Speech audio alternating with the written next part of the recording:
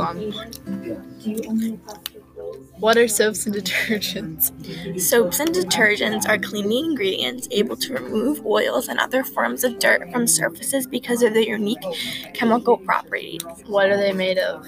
Soap is a salt composed of an alkaline metal, such as sodium or potassium, and a mixture of fatty carboxylic acid. What do soaps and detergents do? They have the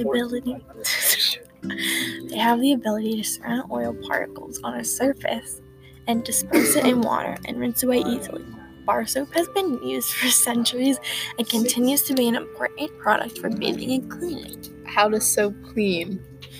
Because soap is a salt, it partially separates into its component ions in water. It is the result of a chemical reaction called saponification with triglycerides and a base such as sodium hydroxide. During this reaction, the triglycerides are broken down into their component fatty acids and neutralized into salts by base, and the chemical reaction produces glycerin. What is the chemical formula of soap? Soap has the general chemical formula RCOOX.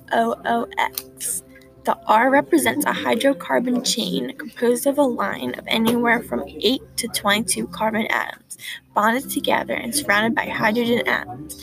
The X represents an alkaline metal, an element in the first column on the periodic table of elements.